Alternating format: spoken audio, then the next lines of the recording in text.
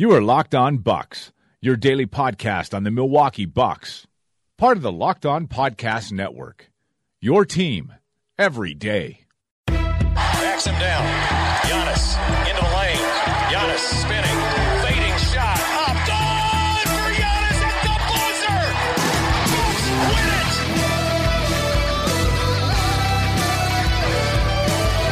We may be young, but we believe on the future. Bucks win it.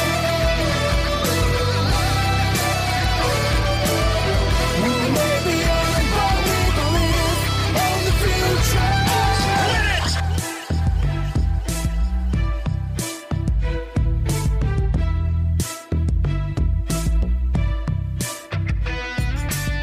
Welcome to Locked On Bucks. I am your host, Kane Pittman.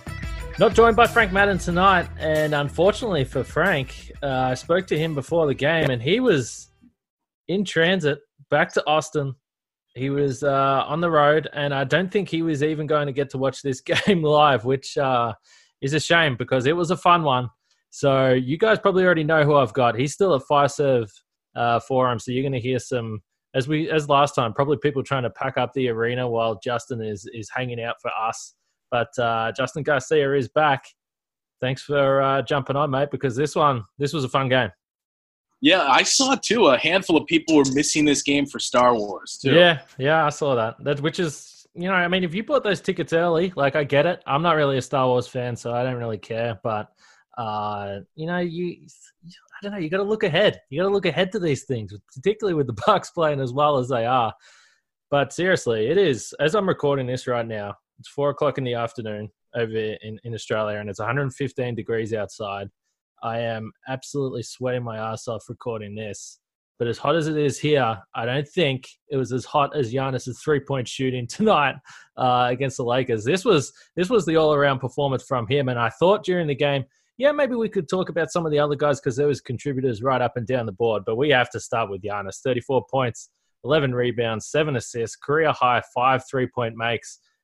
He was spectacular again. And I mean, just as big was we got Giannis winking. You had it seemed like in the second half, especially, he was seeking out Anthony Davis and wanted the pull-ups right in front of Anthony Davis, and we saw more jawing between Giannis and AD as he was running down the floor. I spent a lot of time talking about Christmas Day for that matchup with the Bucks and Sixers and the building rivalry there is there, and knowing that's on the national stage and what that's going to mean. But we kind of glossed over this where you knew, yeah, it's a big game. It's on TNT. And, in terms of the two teams' records, this is one of the biggest games we've seen in the NBA since who knows when. But, I guess you shouldn't have forgotten, but it was easy to just look past the whole everything into this with the torch passing moment, with Giannis against another Los Angeles team, with Giannis on the national stage, that we've seen how much he thrives in those spots. And tonight may have been the best game of his career, honestly. I know he has scored more, but the three-point shooting that you talked about and another near triple-double and everything he did, even bigger, that I'm sure we'll get to, is the way he played contained within himself, too, once he got that fourth foul. Yeah, no question. And we just got, just as I was listening to what you were saying right there, I got a question through on Twitter from Anna Scrobus has just asked, are LeBron Giannis right in saying that these types of games are not special at all? And you sort of pointed to it. And I think it's very obvious when you look at Giannis. He's always this intense character, and you see stuff like last week where against Memphis where he's still holding grudges from a game at the World Cup in September against a guy that's on a fringe rotation guy in the NBA. But you're right. He steps up in these moments, and he might say the right things to the media and say, this game doesn't mean all that much, but it does to him inside. He's the ultimate competitor. He loves going up against the best. And I think that's the great thing about Giannis. That's exactly why he is right now. I mean, tonight just cemented that for mine. I mean, he is the MVP runaway favorite right now. And he steps up to the challenge, and he doesn't go into his shell. He doesn't shy away from going one-on-one on LeBron or one-on-one at AD. You mentioned it multiple times. He sized up AD and said, I'm a shooter now. I'm going to hit this shot. this pull-up three has been a consistent shot for me over the last couple of months. I feel confident in the big moments, in the fourth quarter. I don't care. I feel I can hit that. And then also we saw him go at LeBron off the dribble and get to the rack a couple of times. I mean, he's I don't know if you can say he's at the peak of his powers because he just keeps on getting better. But right now, I mean, this is his league at the moment, and you saw that tonight. Well, I mean, he told us over the summer he was 60% of the way there. So, right. I mean, if nothing else, we've seen he's 80% of the way there just by what he's done this season. And this game was just – it was so strange in the way that it started, where you got the sense that both of these teams, for all the talk of, hey, it's just another game, both of these teams knew this is a big game, and they were kind of feeling each other out early on. And then, as we've seen so many times, the Bucks, their defense and their bench just started to take over. They build up that lead in the second quarter. But this was weird to me in that LeBron James quietly had a triple-double. But this was a weird LeBron game where we have seen so many times at the Bradley Center, LeBron come into town with the Heat or the Cavs and torment the Bucks. I never really felt like that in this game. And a lot of that is a credit to the job Wesley Matthews did. But it was Anthony Davis and Danny Green that were the best players on the floor for the Lakers. And, you know, LeBron, you certainly always have that fear in the back of your mind of a vintage LeBron deep pull-up three or something to spark the team. But I just never got that sense that he was able to get going or in the game tonight, that you were most worried about Danny Green for most of the time. All right, so let's move on to Wes Matthews, because I think that, I mean, he played such a vital role in this game. And it's interesting you bring up LeBron hitting these deep threes or pulling up or feeling like, you know, that inevitability that when you play LeBron that, okay, eventually he's going to decide in the fourth quarter, I can beat you. And you're right, that did not happen tonight. But there was a stretch with around 5 minutes to go where LeBron gets a really tough bank shot to roll in that brings the Lakers within 94-103. George Hill misses a layup. Thought he should have been fouled. Hill was still on the ground. So essentially the Lakers had an opportunity to play a bit of 5-on-4. LeBron pulls up for a transition three. And as the ball was in the air, I was like, well, here we go. This is it. This is going to be a really tough stretch now with 5 minutes to go. He misses that. And then Wes Matthews hits that deep three to give the Bucks the 106-94 lead. And for mine, that was the backbreaker in the fourth quarter. If LeBron hits that, it's a two-possession game. You still got 5 minutes left. We know that while LeBron's in foul trouble, Giannis is certainly in foul trouble himself with 5 fouls at the time. So, he didn't hit that shot, but he was still threatening there in the fourth quarter, but it never actually happened. No, I remember that play as well, and having the same thoughts. How many times have we seen LeBron make this exact shot in this exact moment in his career, where it's going to be a 6-point game all of a sudden, and then it's a really, really tested. But when the shot didn't fall, I was a little surprised. But the job that Wesley Matthews did all night, I should say, all season too, for that matter. I still, Wesley Matthews and Brook Lopez, I think you and I have talked about this, is playing better defensively than he did last season. And we're probably not noting that just because the shots aren't falling for him.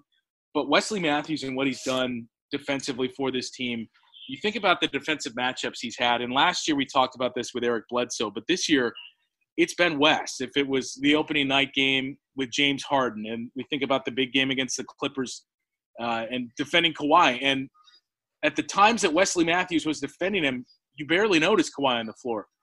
You could say the same tonight for LeBron, and it really looked like in the first half there was a stretch where Wes was on him. He left the game.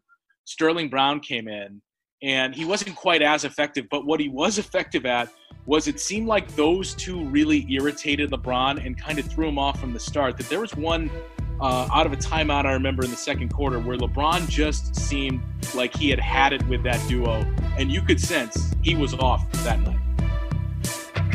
Today's podcast is brought to you by Casper. Casper is the original mattress that combines multiple supportive memory foams for a quality sleep service with the right amounts of sink and bounce. Get $100 towards select mattresses by visiting casper.com/lockedNFL and using Locked NBA at the checkout. Terms and conditions apply. If you can't visit Casper.com right now, you can find this and all other offers from Locked On sponsors at LockedOnPodcast.com/offers.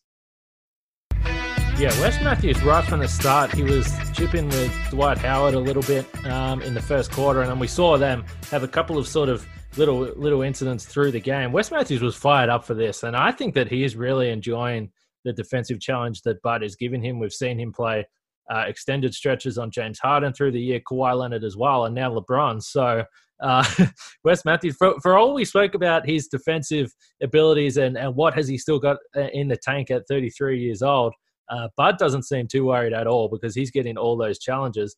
And I think what I really love, this is what I really love about putting Wes Matthews on these guys is tonight, obviously it's a little bit different because the Lakers have Anthony Davis, who is going to attract a lot of attention from Giannis, obviously. And that's really the guy that you have to put on Davis. And the concern with that is obviously going to be foul trouble. And even though there were some questionable calls, we saw Giannis in foul trouble. And that's the concern when he has to defend a guy like Anthony Davis. But the Lakers, you don't really have a choice. That's what you have to go with. But with Brook Lopez still there, to me, it seemed that even if LeBron was able to get a step ahead of Wes Matthews or Sterling Brown or get into that point in the paint, he looked up and saw Brook Lopez, and he didn't really want to go there. He didn't look like he wanted to try and finish around him, over him, or try and score against Brook Lopez, and that's the impact he's having. And when you looked at that game a couple of nights ago where the Bucks lost, and me and Frank spent a lot of time talking about the penetration the guards were able to get, it just seemed like a different Bucks defense. It wasn't as organized as we've seen in the past. Lopez only played 20 minutes against the Mavericks tonight. He plays 32 and, really anchored that defense again, as he has done all season. And even though the Lakers ended up winning the points in the paint battle 42 to a really low 34 for Milwaukee, I felt really comfortable with the way this defense forced the Lakers to take outside shots. They had 35 threes, which is well above their season average. And LeBron in particular, if he's like forced to get the ball out of his hands and pass out to Lakers shooters, which they don't really have, Danny Green obviously had a good night, I'm feeling like that's a win. And on my show after the game, our question was who had the biggest impact on the game for the Bucks, and 98% of the time the answer is going to be Giannis. But because of what George Hill did, especially in the first half with his 21 in the game, and 15 of those came in the first half, and what Wesley Matthews did, what we just talked about him doing, those guys had an equally big impact on the game. But we had somebody call in and nominate Brook Lopez too. And I thought this was a quiet, good game for Brook, where oftentimes we just get so hung up on why aren't the shots falling for Brook. And I think it was 0 of 3 tonight. But he had that stretch in the third quarter where Giannis wasn't on the floor, and we saw them go to Brook Lopez and say when Giannis and Chris were both out with 4 fouls, it was Brook Lopez that was carrying the offense there. And 4 steals and 3 block shots that, those kind of snuck up on you. And then in the first half, he was really making life difficult for Anthony Davis. I thought that there was a couple of plays. One, I know he was called for a foul on, but he had a clean block on him as well, where to your point of it seemed like the Lakers just didn't want to attack him all night, that ultimately the second half, it was the mid-range and those floaters that got Anthony Davis going, but they weren't attacking the basket. No, not at all. And you pointed to it there. Anthony Davis did have a big second half and he got to the free throw line a lot. But even in that case, a lot of that was Davis putting the ball on the floor and getting those fouls on the dribble. He got a lot of those sort of continuation calls tonight, or what would have been continuation if he makes the shot. Some strange calls. It seemed to be a pretty good whistle for Davis in the second half, that's for sure. But certainly not any concerns from the Bucks defensively with LeBron. The only time that he really got to the basket was when he genuinely was able to get downhill.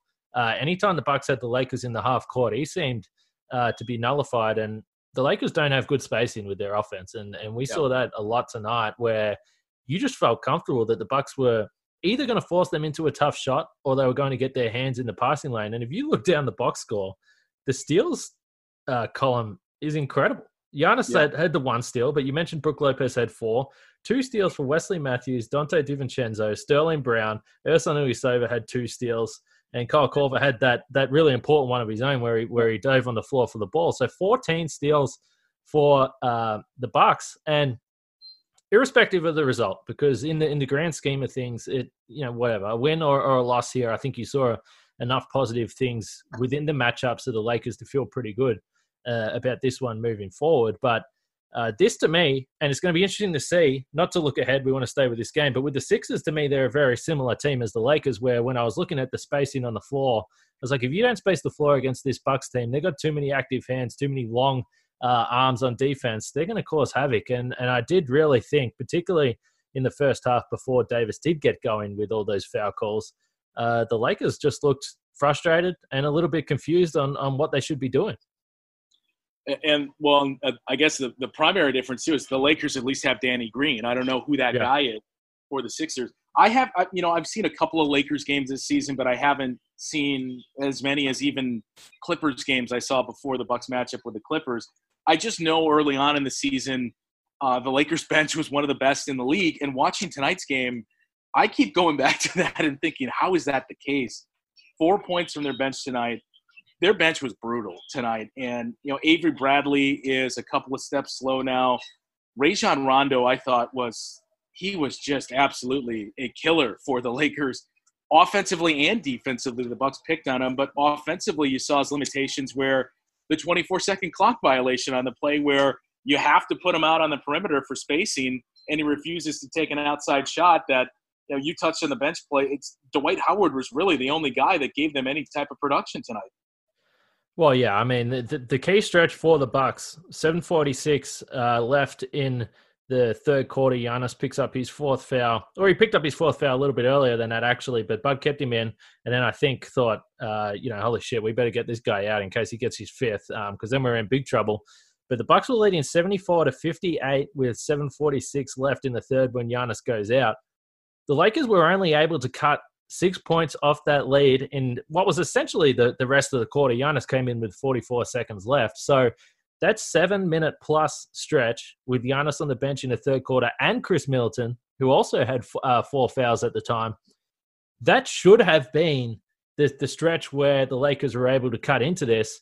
But the difference with this Bucks team compared to some of the other teams, some of the other really good teams around the league, is the fact that they plug in these guys off the bench and they are able to, they're able to score, but defensively, they're just so solid. And you already touched on obviously what Brook Lopez was able to do defensively, but, Ersan Ilyasova played a key role in those moments. George Hill, we know, had a monster night scoring the ball, but defensively as well. They're just so well organized right through their sort of 13, 14 guys that even against these best teams, they're able to withstand a stretch like that. And that should have been the moment where the Lakers were able to take control. And while I was watching on TV and Reggie Miller, I don't know what he was watching, but constantly through the game, he was like, well, it's back to 12 points now. And he kept on trying to say that the Lakers were really fighting back and making this big move. But he was saying they've got it back to 12 points for 5 minutes straight. I mean, the Bucks were able to just tread water in those moments and keep that comfortable margin. And in the end, that was enough to get Giannis back on, and he was able to finish. Well, and, just think about that stretch in the third quarter where Giannis is on the bench, Chris is on the bench, Bledsoe's injured and not playing. And the lineup they had on the floor where it was basically Brook and George Hill was all of your offense. I know Dante was out there. But just thinking, this is what they're throwing out there against the Lakers, the 24-4 Lakers and LeBron James. This is what they're throwing out there, and they're able to tread water. Yeah, and again, this is, if you want to compare the Lakers to other teams, this is why when I was asked, preseason, and a few people were kind of surprised by this, I think, when I was asked who I thought were a more dangerous team out of the Clippers or Lakers, for mine, it was without hesitation the Clippers, because yes, either the thought of playing either team is kind of scary in the finals anyway, because they're both really good, and the Lakers have Davis and LeBron, so they're clearly a threat, and that wouldn't be an easy series by any stretch of the imagination. But if you lose Chris Middleton, let's just say the Bucks have to go through a stretch of an extended stretch in a game without their three best players in Bledsoe, Middleton, and Giannis. I'm not sure you get away with that against the Clippers because they do have a deeper roster. They have more scoring options and they can hurt you in different ways. For the Lakers, it just seemed like the Bucks were able to say, all right, we're going to shut up shot in the paint and we're going to slow you down. And yes, again, as we sort of mentioned a couple of times, Davis did get to the free throw line a little bit there. He had 11 points in the third quarter, but I don't know. They seemed a little bit easy to defend for the way this Bucks team is built. Today's podcast is also brought to you by Breaking Tea. If you're looking for a last-minute fun sports gift for the holidays, go to breakingtea.com/locked-on. Breaking Tea makes sports t-shirts around teams' passionate moments. Great for all fans. Go to breakingtea.com/locked-on and then feel free to search the site for great shirts and fun sports gifts. When you talk about foul trouble, I do want to talk about Chris Middleton a little bit here because he came up with a couple of big shots. I thought he had a nice stretch in the second quarter where he seemed to get going offensively. And then obviously he hit a big three in the fourth. He finishes with 15 points, 6 rebounds, 5 of 10 from the field, 2 of 5 from 3. So the shooting's fine. He also hit a couple of free throws late in the game, which were, just helped to seal this game. But late in the second quarter, he gathered a rebound and George Hill called for the ball. And Chris Middleton sort of waved off George Hill and tried to bring the ball up the floor. He was guarded by Danny Green. And he eventually, it was a foul. It was an offensive foul. He shoved Danny Green out of the way, picked up his third foul just before halftime. And it was a frustrating decision from him, I thought, in the context of the game. And yes, this is only December. And ultimately they got the win and whatever. It's a regular season game. But those are the types of mistakes. We've spoke a lot about Giannis in the past about silly fouls that he picks up. But for mine, that was just it was a terrible decision from Chris to wave off George Hill, first of all, when you've got Danny Green right in your face. It seemed like the type of decision that can cost you a win. And the Bucks got away with it tonight. But you just don't want that type of thing to happen in the playoffs.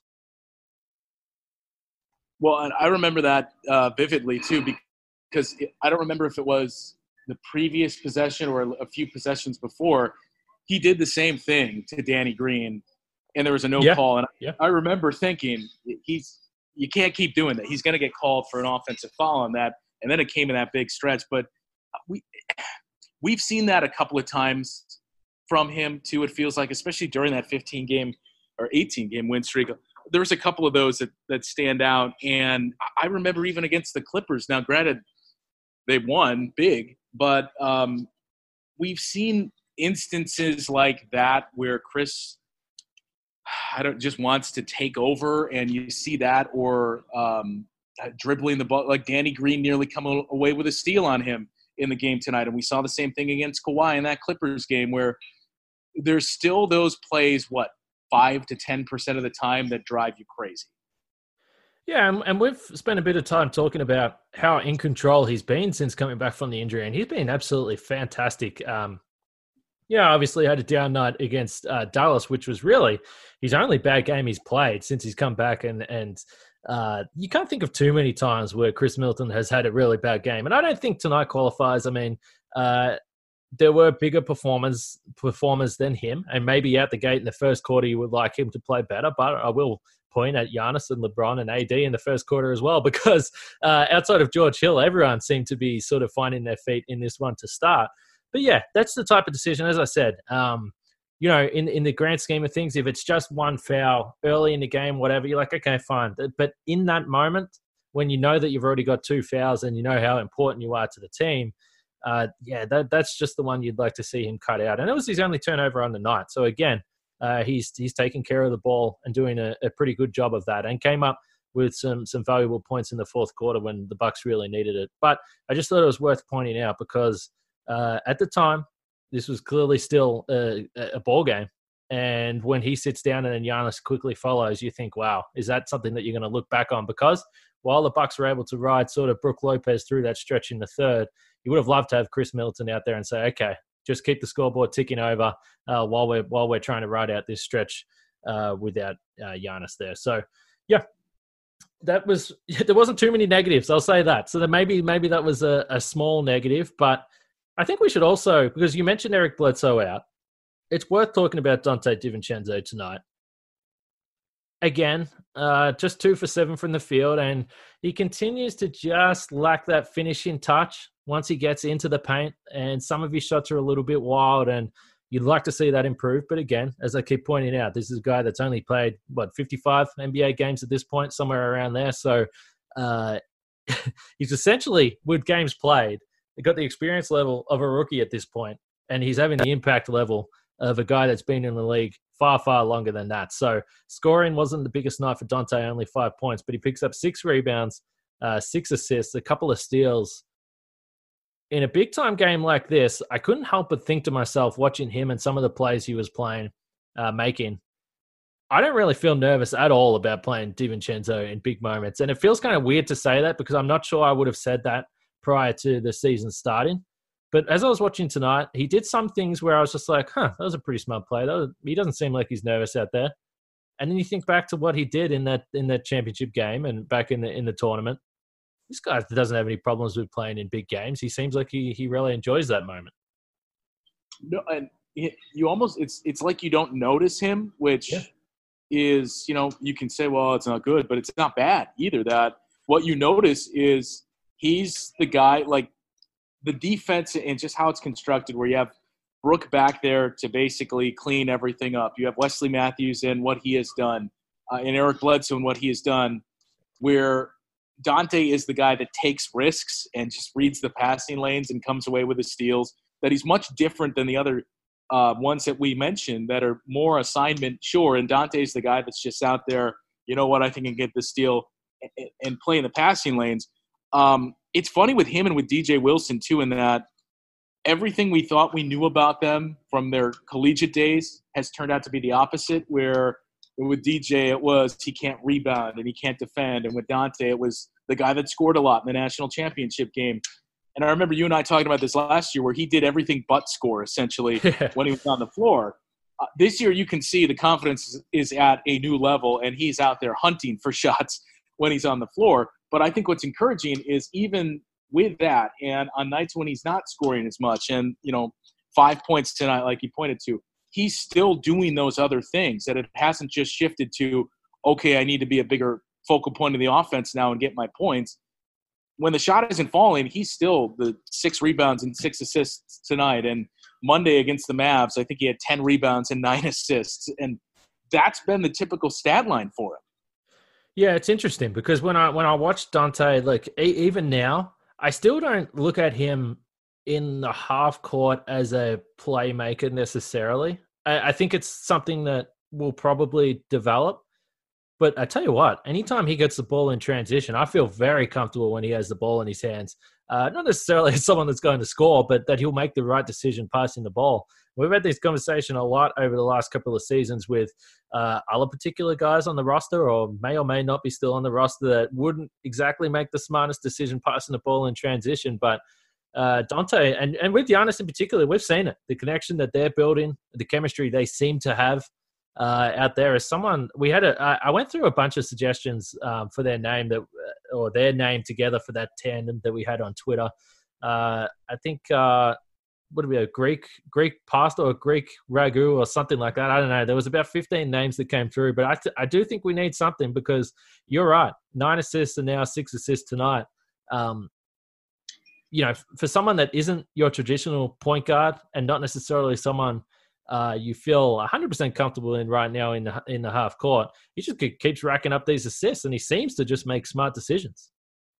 Yeah, I don't have any issues with him, and I think we talked about this too with the injury to Eric Bledsoe. You kind of got the sense that this is what they were going to do, because we know how much Bud loves George Hill in that spot, leading the second unit, and he's thrived in it. So why mix that up? But also, some of the things that Eric Bledsoe does offensively, Dante's probably the only other guy you have on the roster that you could somewhat replicate that with, in terms of his ability to just play on the attack and get to the lane, or get into the lane and get to the basket. He's the closest guy you have to really replicate that. So it's made sense.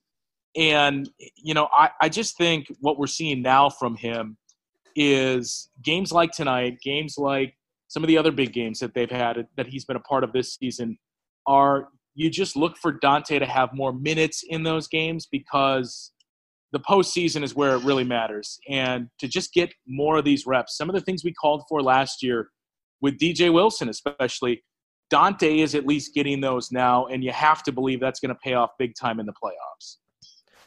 Yeah, I mean, it is really incredible to think back to the start of the season, even the first few games where there was so many calls for Dante to play. And it was really that game in Orlando that he hasn't looked back since. He's been in the rotation ever since that game.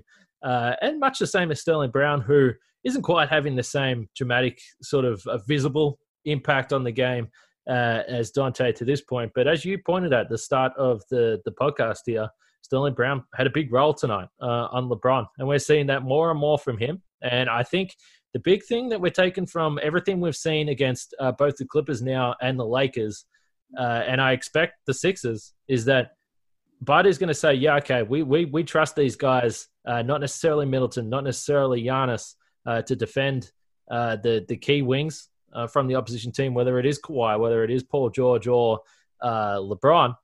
And we're gonna help. And if they get past you and they get into the paint, then they're gonna have to deal with Brook Lopez and Giannis. And in many respects, this is a lot of what we saw used against Giannis against the Raptors in the Eastern Conference Finals, where it wasn't so much one guy that got the job done; it was the team. But the person with the primary role has to be able to stand their ground, and we've seen that with Wes and Sterling tonight and through the season. So I think that's the biggest positive for mine. Like, easily you can look at Giannis, and I put the numbers up on Twitter, but he's shooting over 36% from three now since the beginning of November on 5.5 attempts per game. So, I mean, we're really getting to the point where Giannis is just a three-point shooter. I don't know how much longer we need or how much larger the sample size needs to be before we feel 100% confident in that.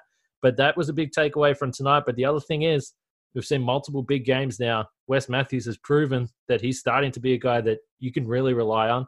DiVincenzo keeps on developing. George Hill is still just playing out of his mind and just such a vital guy that the Bucks brought back to this team. And then the other bench guys, you talk about Sterling and Pat and Ersan, they keep playing their role as well. So this Bucks team's deep, and we've seen that 2 out of 2 games against these LA teams. That's been the difference.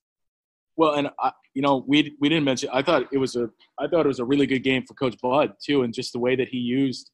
Yeah, he had some challenges.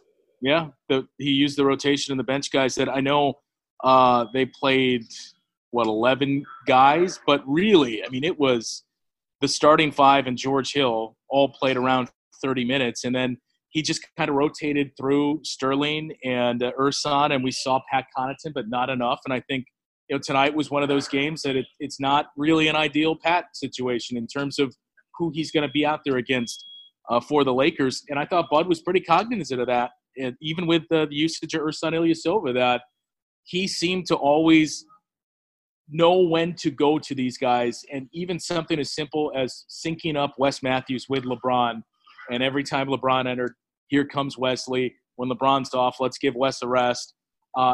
I thought it was a great game for him, maybe one of the best coaching jobs he's done this season. Yeah, no question. And I do think, again, that these bigger teams certainly, if you're a bigger team that doesn't necessarily do a lot of damage with your guard play, then you're playing right into the hands of this Bucks team.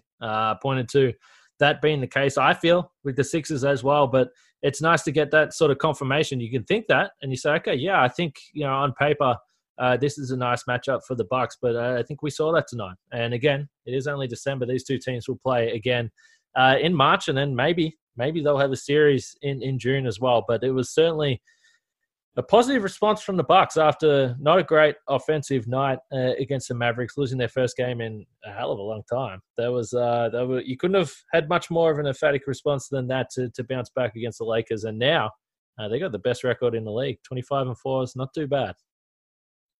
Yeah, and there's some big games on the horizon too, which, for as much as this game was potentially a statement game, and you think about the national audience, there's no Thursday night football this week. Some of the hype that it was starting to get with the two teams' records, to come out and do this on that stage is big. But I thought all along the game on Christmas Day is the bigger one and the biggest one, and the one that they have probably circled too. They will never tell you this, but for all the talk in the offseason of Bucks and Sixers, and really the majority of people saying, well, it's the Philadelphia 76ers, that's one of those spots where we've already touched on Giannis in games like tonight, but this whole team really wanting to send a message of, no, it's Milwaukee that the Eastern Conference runs through.